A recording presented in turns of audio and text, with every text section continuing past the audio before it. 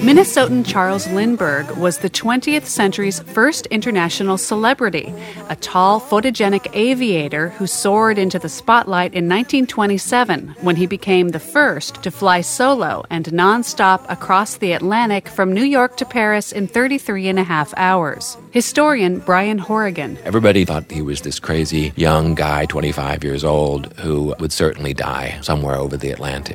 Charles A. Lindbergh landed at Le Bourget Airport, Paris at 5:24 this afternoon. They called him Lucky Lindy, but in 1932, tragedy struck. Lindbergh's baby boy was kidnapped and killed. The so-called crime of the century so shocked the nation that Congress swiftly enacted the Lindbergh Law, making kidnapping across state lines a federal offense. During World War II, Lindbergh became outspoken against U.S. involvement in the war. He was labeled a Nazi sympathizer and an anti-Semite. Again, Brian Horrigan. Interestingly enough, those charges and that legacy has eclipsed the earlier one of being the pioneering aviator.